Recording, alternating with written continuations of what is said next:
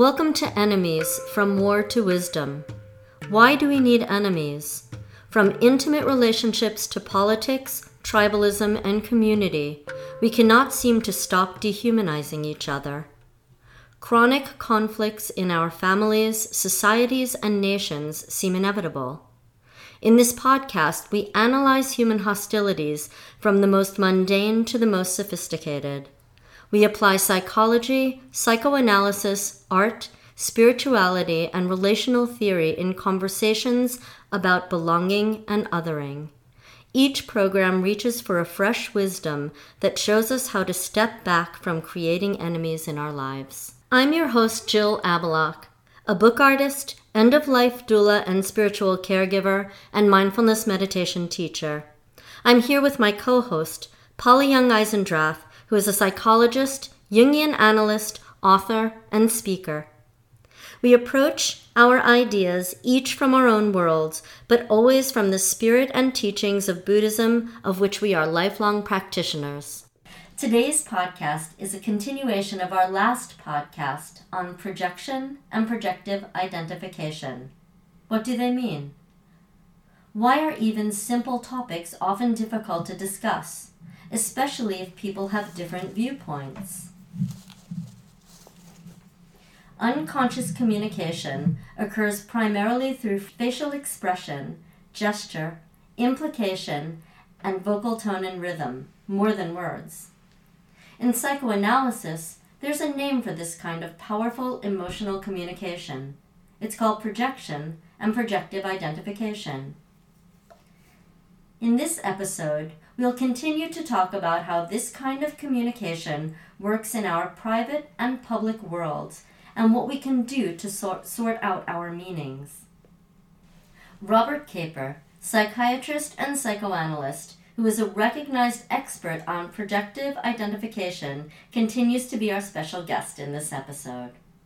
What we are trying to evoke from others, how we're driven in what we're trying to evoke, and also then the way others experience us, it has so little to do with the words. I mean, that's the sad, almost tragic thing about these Homo sapiens who've developed all this language and these abstract concepts and all this data and so on. Those are the least influential in many communication situations.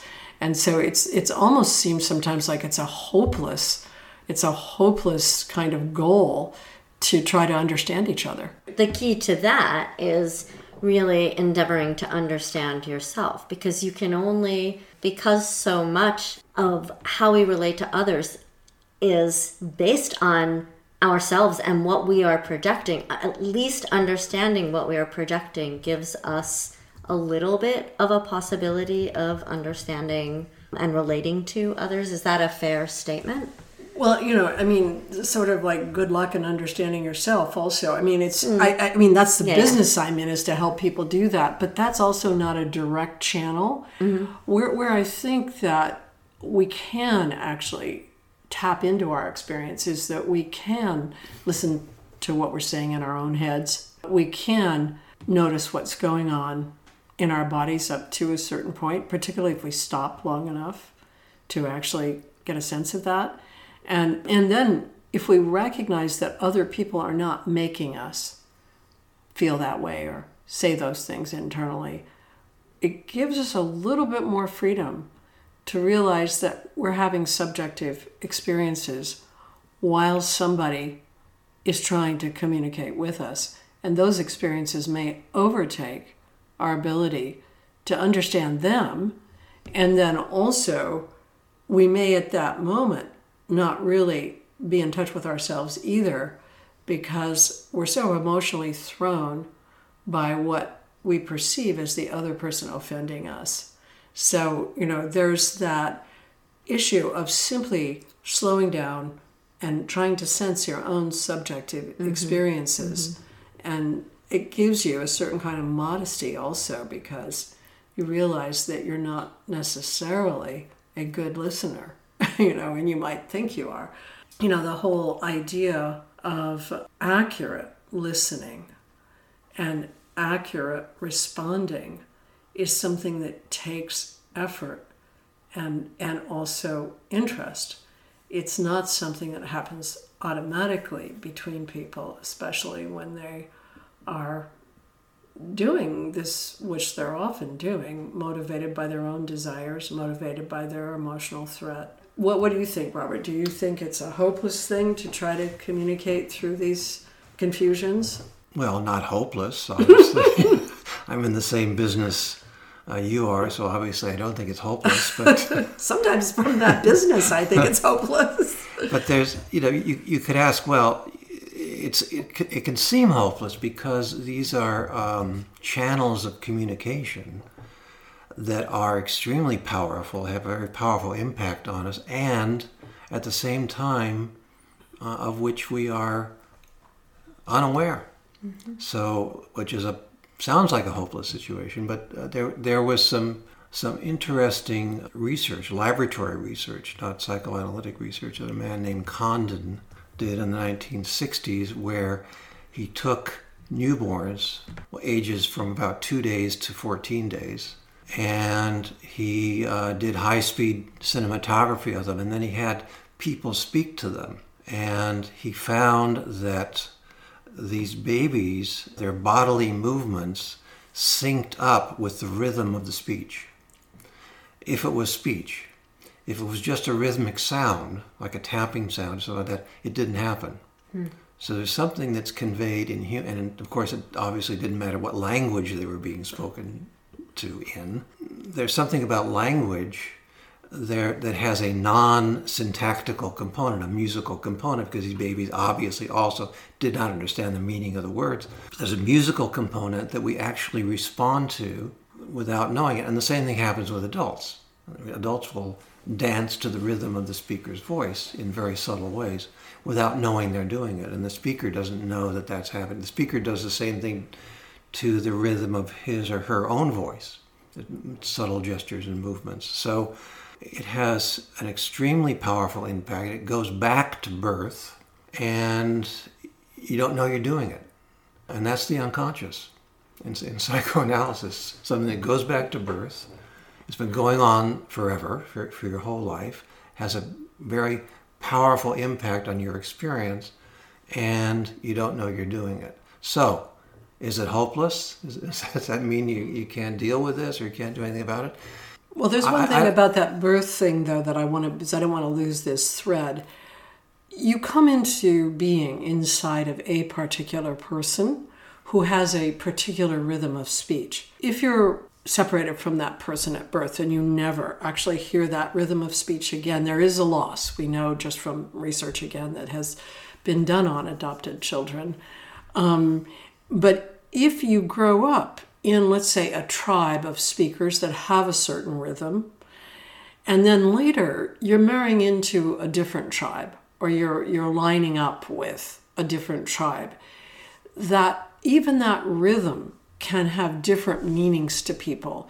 I mean, I've seen people, again, in a couple situation where one person's rhythm, manner, speaking, and so on, actually means something that is problematic to the other person, although that first person clearly is not intending hostility or manipulation or, threat as the other person is hearing it.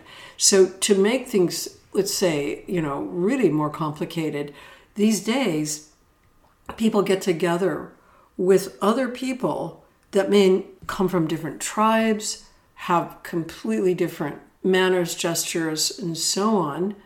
And now also people have identifications with genders that are not their birth, body, assigned gender. All of these things, in many ways, I think, create complexity around that rhythm thing, or even some fundamental sense of, oh, I'm at ease, and so I can, let my defenses down. I mean, that's, again, taking that idea of, yes, it is hopeful that we respond to the rhythms of speech, but now we also are asked, or we're asking ourselves to respond to lots of rhythms that weren't originally our own rhythms. Do you see what I mean? It's like we've gotten ourselves into very complex territory. Well, I think of it as like music. You know, we all listen to music and we all respond to music, but we don't all have what musicians call an ear.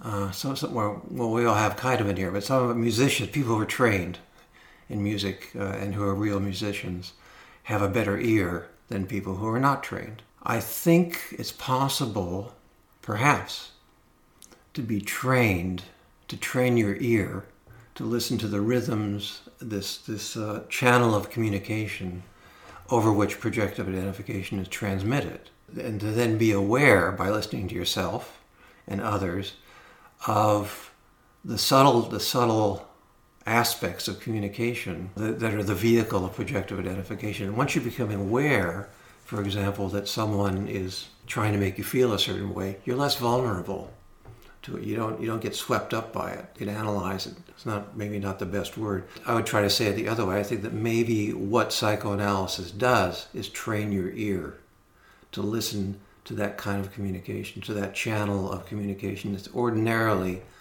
unattended to. I take what you say about birth and living inside another person. I don't think this starts at birth. It's present at birth. It's easy to measure after birth. It's very hard to measure in the uterus. But I'm sure it starts long before birth. It starts at 4 months intrauterine. They've measured it now. It's when the infant starts to hear the mother's voice. When the auditory system gets wired. Yes, gets organized. It's the first perceptual system to get intrauterine 4 months, and that makes perfect sense. And then the baby's responding to the mother's voice differently than to anybody else's voice. Prefers the mother's voice, and actually is interactive with the mother's voice, intrauterine. And so it's not just at birth, it starts before birth. But getting back to the other thing about being tuned to projective identification, obviously ordinary people who are not trained psychoanalysts have to be able to work through the weeds of projective identification if they have any hope of creating a trusting environment in which they can talk about their experiences with a partner, with a friend, a colleague, in an organization, and so on. So there has to be something more than psychoanalytic training as sort of hope for people. Oh, quite right. I mean, you don't have to be a trained psychoanalyst to develop this ear, and some people have it, just naturally.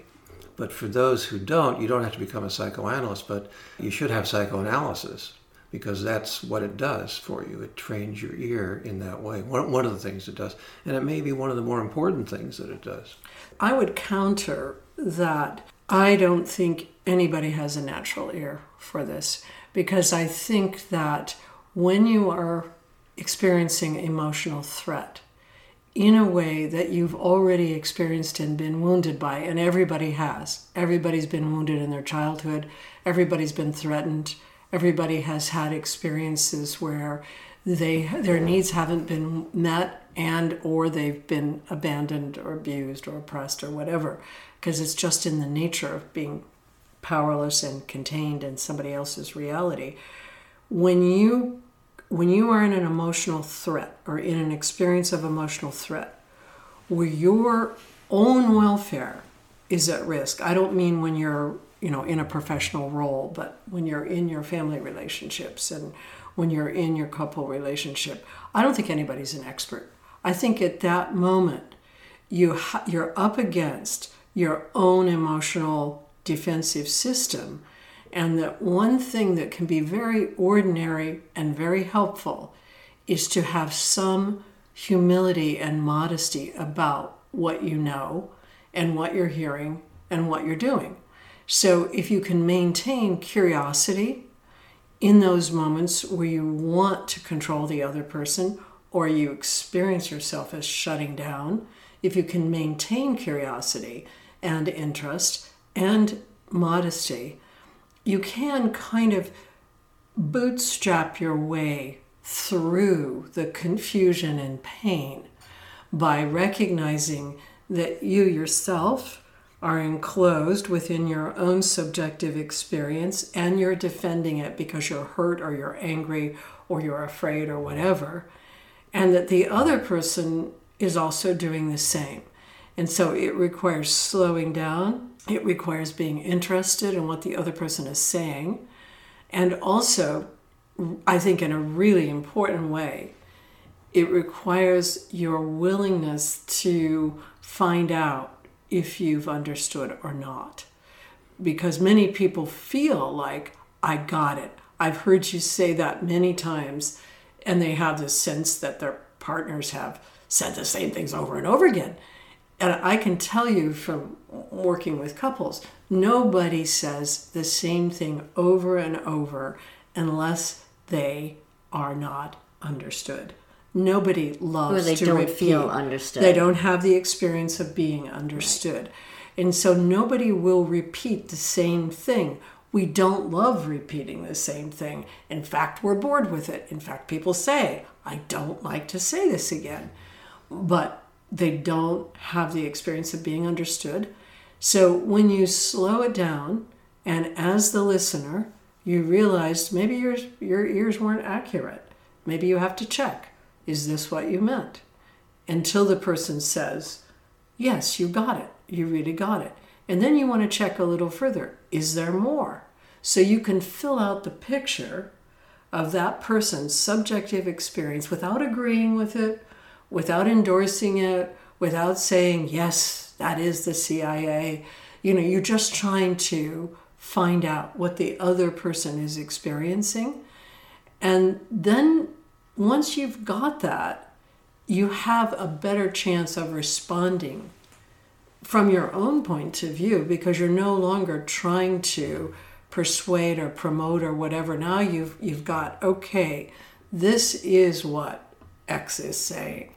And so now, and X agrees to this. And so now I want to say, where I am in regard to X. And I find that when people can do that, what is so amazing to me is that individuals experience tremendous relief. They experience the sense of, oh, wow, I've just understood. And I'm allowed to speak about this, and this other person understands. So it's that slowing down of that process. And honestly, I think that that's what psychoanalysts do when they're working with people, but they don't have the emotional investment that they have in their kitchens and their bedrooms when they're actually working with their own lives. And at that point, I do not find psychoanalysts any more adept than any ordinary person in terms of, dealing with emotional threat in domains where they have something at stake. For example, in their professional organizations and so on, they split and they go into schisms as often as anybody does.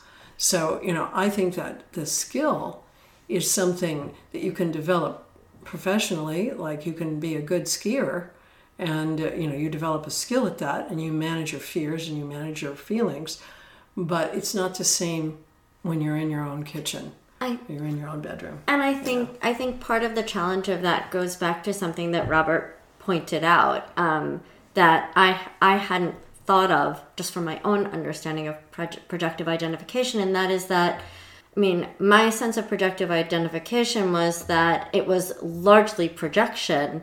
My role in the projection was sort of setting up the other person to behave in a certain way. And what you pointed out, Robert, is that I very well could be doing that with somebody who already has a proclivity to behave that way. And so then the fact that they have a proclivity, or, the organization, but I'd rather bring this sort of to a more interpersonal level. So the fact that the person who I am projecting into or projectively identifying into already has a proclivity to be that way makes my projection automatically validated and makes it seem clear, and which is something that, thank you, because I didn't quite validated in quotes. Yes, validated in quotes. In my experience, right? It becomes self-validating.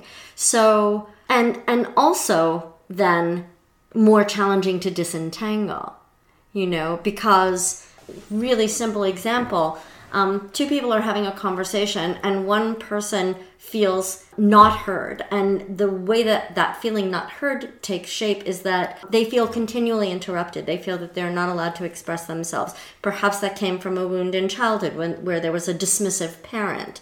And they partner with somebody who has a tendency to be interruptive in conversations. And the difference, I think, is that, and please add or correct me, but the difference is that, okay, so there is somebody who is being interruptive, but the motivation for that interruptiveness is not the dismissiveness of the dismissive parent. It's just a conversational style. However, the person who has always felt dismissed projects that dismissiveness into their partner. Yeah. Right, and it's again with different tribes, because Italian families, to some extent Jewish families, and I've seen the research on this way back. Monica McGoldrick did a lot of research on family communication processes and patterns. Some families interrupt all the time. It's considered to be part of enthusiasm, liveliness. Other families, which tend towards the sort of waspy, New England-y type of family, have this idea that interrupting is impolite. And you have to let the person finish so they never interrupt. And so those are family styles. They're not necessarily personality styles.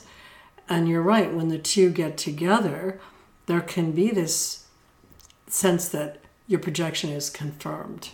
And then that control thing tends to come in. Then you want to shape and mold the other person. I want to go back to something Polly said about the fact that even psychoanalysts have difficulties in their families and difficulties in their marriages and difficulties in their organizations, which is just really saying even psychoanalysts have an unconscious, which shouldn't come as news to anybody, but it does seem to come as news to some people who idealize psychoanalysts and think, if you're psychoanalyst, you don't have an unconscious and you don't have any of these unconscious problems. And I feel that's obviously an idealization. It's certainly not true, as Polly was pointing out. And I think it's a very destructive idealization, because it makes people feel that there's a standard somewhere which is impossible, literally impossible, for humans to achieve.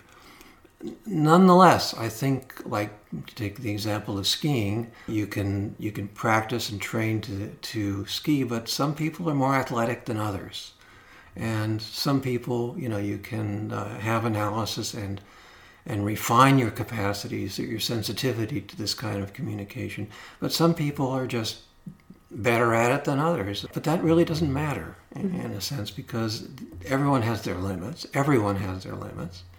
And the idea is not to get rid of limits. The idea is to expand the range and expand your limits. You can expand your limits, but you can also become more modest about what you know, which is really quite different from just expanding.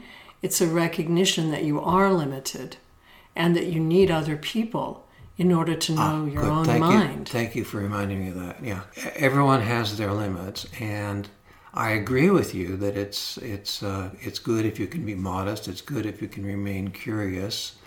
And the kind of situation that you're talking about, where people get tangled up in projective identifications, are situations in which their capacity to do that has been exceeded. They've just reached their limit. I agree that it's good to be that way, but we're talking about situations which are by definition difficult to be that way in. So, again, I think expanding limits, expanding your tolerance and your ability to remain interested and curious and modest is a good thing. And I think a good analysis does that. A psychoanalyst friend of mine named Horacio Echegoyen once said, that after you've had a good analysis, you're better than you were, but that doesn't mean you're better than anyone else. Well, yeah, but I don't want to seem as though we're an advertisement here for psychoanalysis. I think psychoanalysis is a form of mental health treatment, or whatever you want to call it.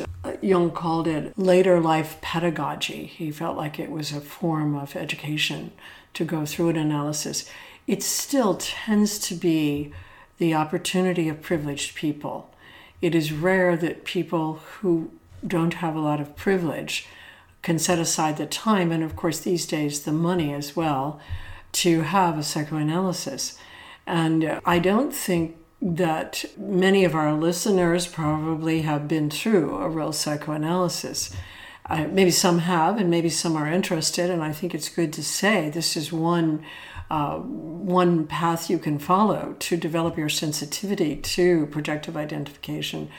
But also, in relating in a couple relationship, you'll have endless opportunity to slow down and to be more modest and to show curiosity and to actually try to see what the other person is saying and to try to get it without agreeing with it, without endorsing it, and simply taking on the experiment within your own world of, can you go back and forth with a person that you fundamentally disagree with or that you feel hurt by? And can you do that in a way that increases your limits, like you said, that actually makes you more tolerant, that allows you to know more about yourself or more about somebody else? So I think couple relationship, while it's certainly no substitute for a psychoanalysis, I think it also opens a path or a method for doing this kind of, let's say, surrendering of one's desire to control. That there is that issue for almost all couples, or not almost all, for all couples, of each person trying to control the other person's experiences and realities in order to get the needs of the self met, the desires of the self met, or to protect the ways in which one feels emotionally threatened.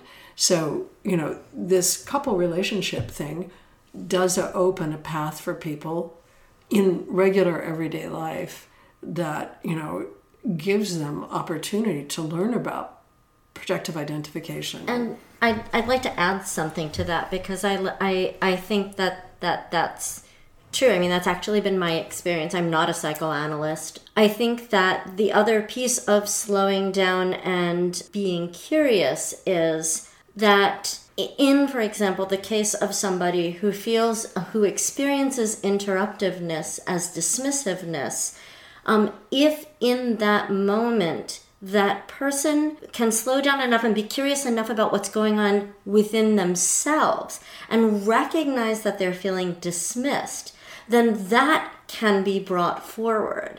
And they can say, in rather than, you never listen to me, you always interrupt me, I can never talk to you, they can say, I feel dismissed. Now, if their partner says, well, it wasn't my intention to dismiss you, if they're feeling dismissed, there's an area of work. There's the dance of, okay, do I want to believe that you are not actually dismissing me because I feel so dismissed? And that's where being in analysis or being in therapy can help, because you start to recognize your own processes better. However, even if you're not, if you can start to sort through what is arising in you without attributing what's arising to the person who you're speaking with, it just creates a broader path for communication.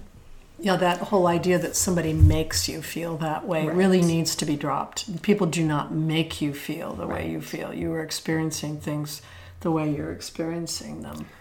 I just want to add that I think Polly is actually being too modest about her own work. That to the degree that she is dealing in her couples therapy with projective identification and identifying it, even if she doesn't use that term. I don't use it either when I'm dealing with patients as a rule, but she's dealing with it, and she's getting people to slow down and to observe and pay attention to what's going on. That she's doing, that aspect of her work is psychoanalysis. That's what we do.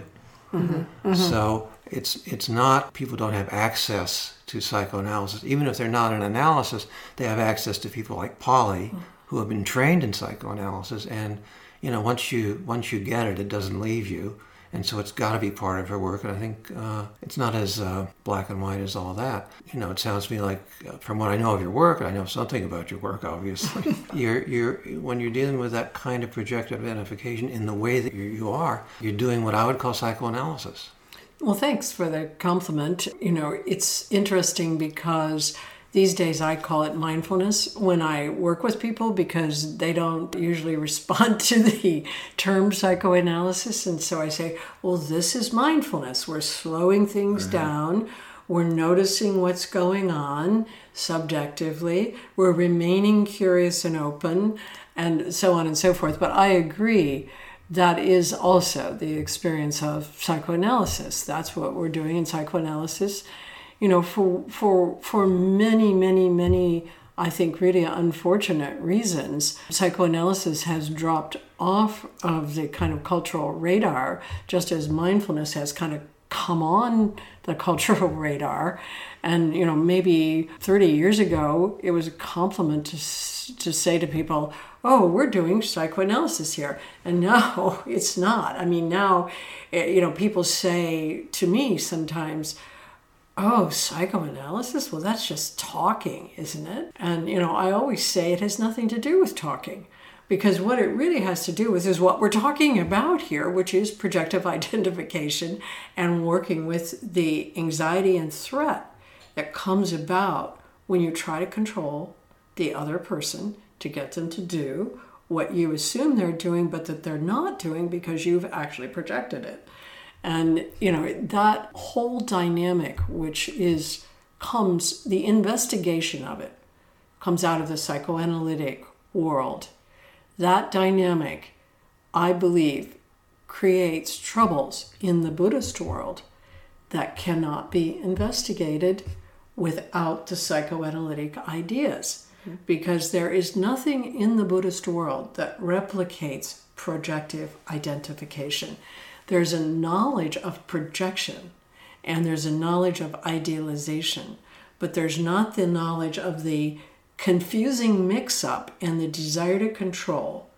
And the knowledge along those lines would help so many Buddhist communities, so many teachers and students who are getting into terrible scandals, if they really understood this dynamic and how to work with it. And so it's an interesting thing to bring the psychoanalytic and the mindfulness conversation, up to date, because it's like the cultural meaning of psychoanalysis has fallen out of favor.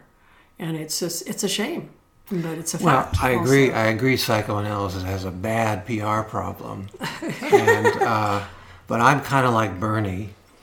He's a lifelong socialist. He's never made any bones about it. That's what he is. And, there was a time when getting up in public and saying you were a socialist, it was like you were practically taking your life in your hands in this country. But now, socialism has been rehabilitated.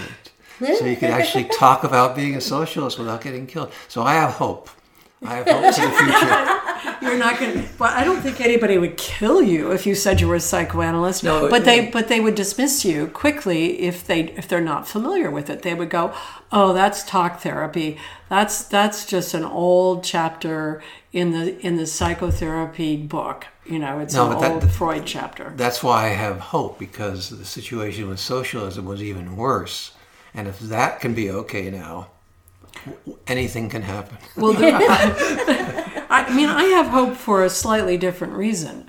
I think that with mindfulness coming to the West and with Buddhism coming to the West, both William James and Carl Jung said that when Buddhism would come to the West, it would change psychology, and that psychology would open up in a way that it hadn't previously.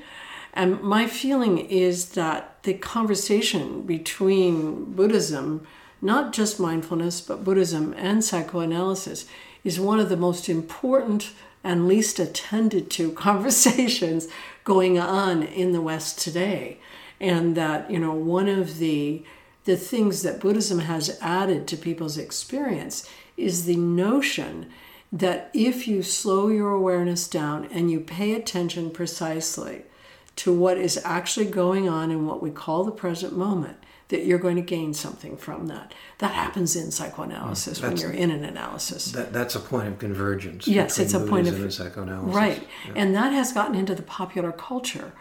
Part of the problem is that the people that talk about that from a mindfulness point of view are unacquainted often with psychoanalysis. And those very people may be participating in a community that has fallen apart from a scandal that was a result of projective identification, but they had no knowledge that psychoanalysts who are working with slowing down and paying attention might be working with slowing down and paying attention to this very thing that causes scandals and this desire to control others.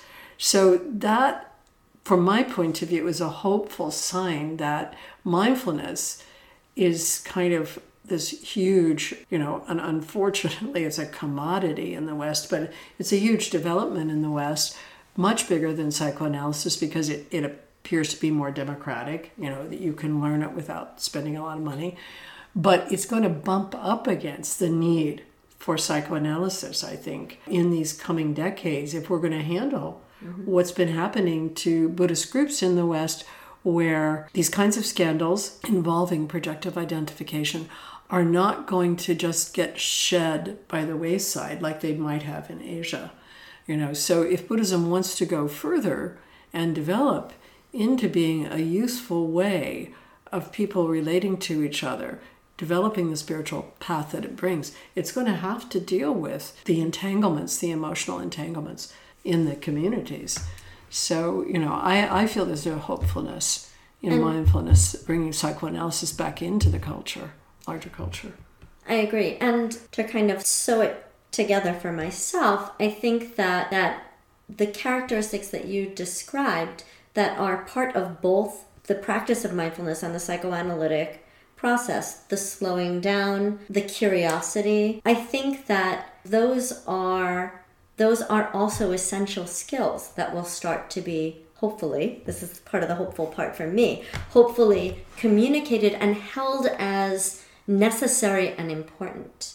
And that's where both psychoanalysis and Buddhism and the mindfulness movement can contribute, to the culture at large, that eventually our culture or cultures around the world will hold these qualities as necessary and important. So that's a very hopeful note to think about ending on. Did you want to add anything else? Well, it's been a real pleasure to have Robert Kapor with us today. And Thank you so much, Robert. Thank you. Point of advertising, or whatever we call it, truth in advertising, Robert Kapor is my life partner. And so he's not simply my colleague and esteemed and respected colleague, but he's also my life partner. So we managed to get through the podcast without too much combativeness, and I really enjoyed having you here. You added a tremendous amount. Thank you, Robert. Well, thank you for inviting me. Thanks so much for listening. To continue the conversation, you can follow us on Facebook, Instagram, and Twitter. Our Patreon page supports Real Dialogue for Opposing Sides live events. Please visit it at www.patreon.com/Real Dialogue, all one word. You can find past episodes of the podcast on iTunes, Stitcher, Google Play, and CastBox. Enemies: From War to Wisdom is recorded and produced by Chris Coltrane.